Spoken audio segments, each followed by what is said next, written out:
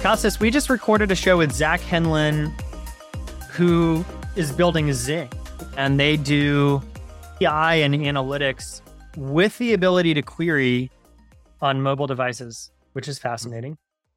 And he's a fascinating guy in general because he worked on the news feeds and curation at both LinkedIn and Facebook, which was pretty fascinating.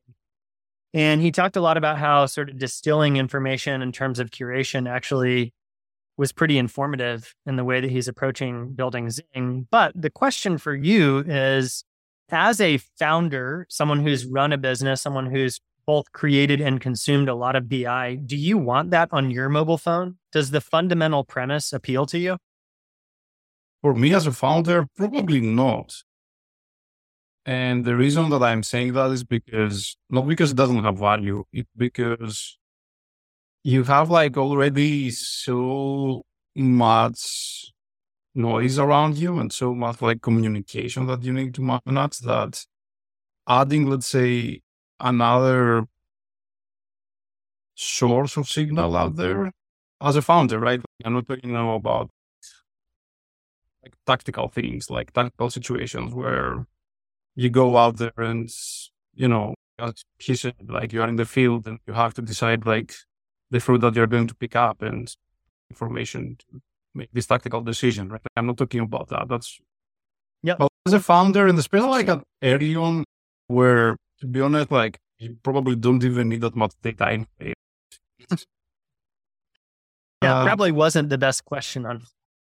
No, it is a good question because it leads us like to what is like important. And what is important is that there are like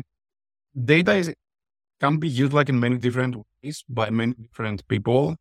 And the industry has reached a point of maturity where we need to start like thinking beyond, let's say, general solutions that can be good enough for everyone. We're at the point where we need like to start optimizing for like specific needs and niches out there.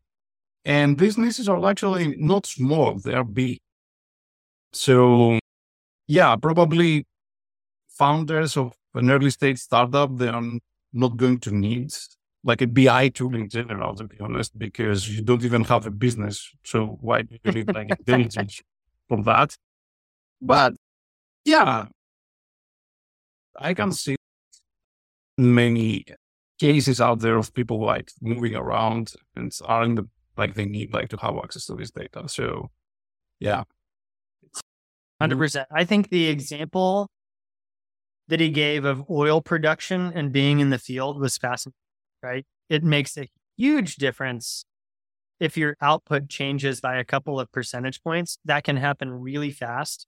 Yeah. And you actually need to be able to create more than just drill down functionality, but the ability to, actually query data in a number of different ways on a device that matches your current context, which is mobile. So fascinating conversation. Definitely listen in. We also learned some interesting things about newsfeed curation and even got a little bit ethical in talking about mobile device usage at the very end. So stick around if you want some moral discussion around screen time, which is always a nice spicy take. And Zach had some interesting thoughts. So thanks for joining us. Subscribe if you haven't, tell a friend, and we'll catch you on the next one.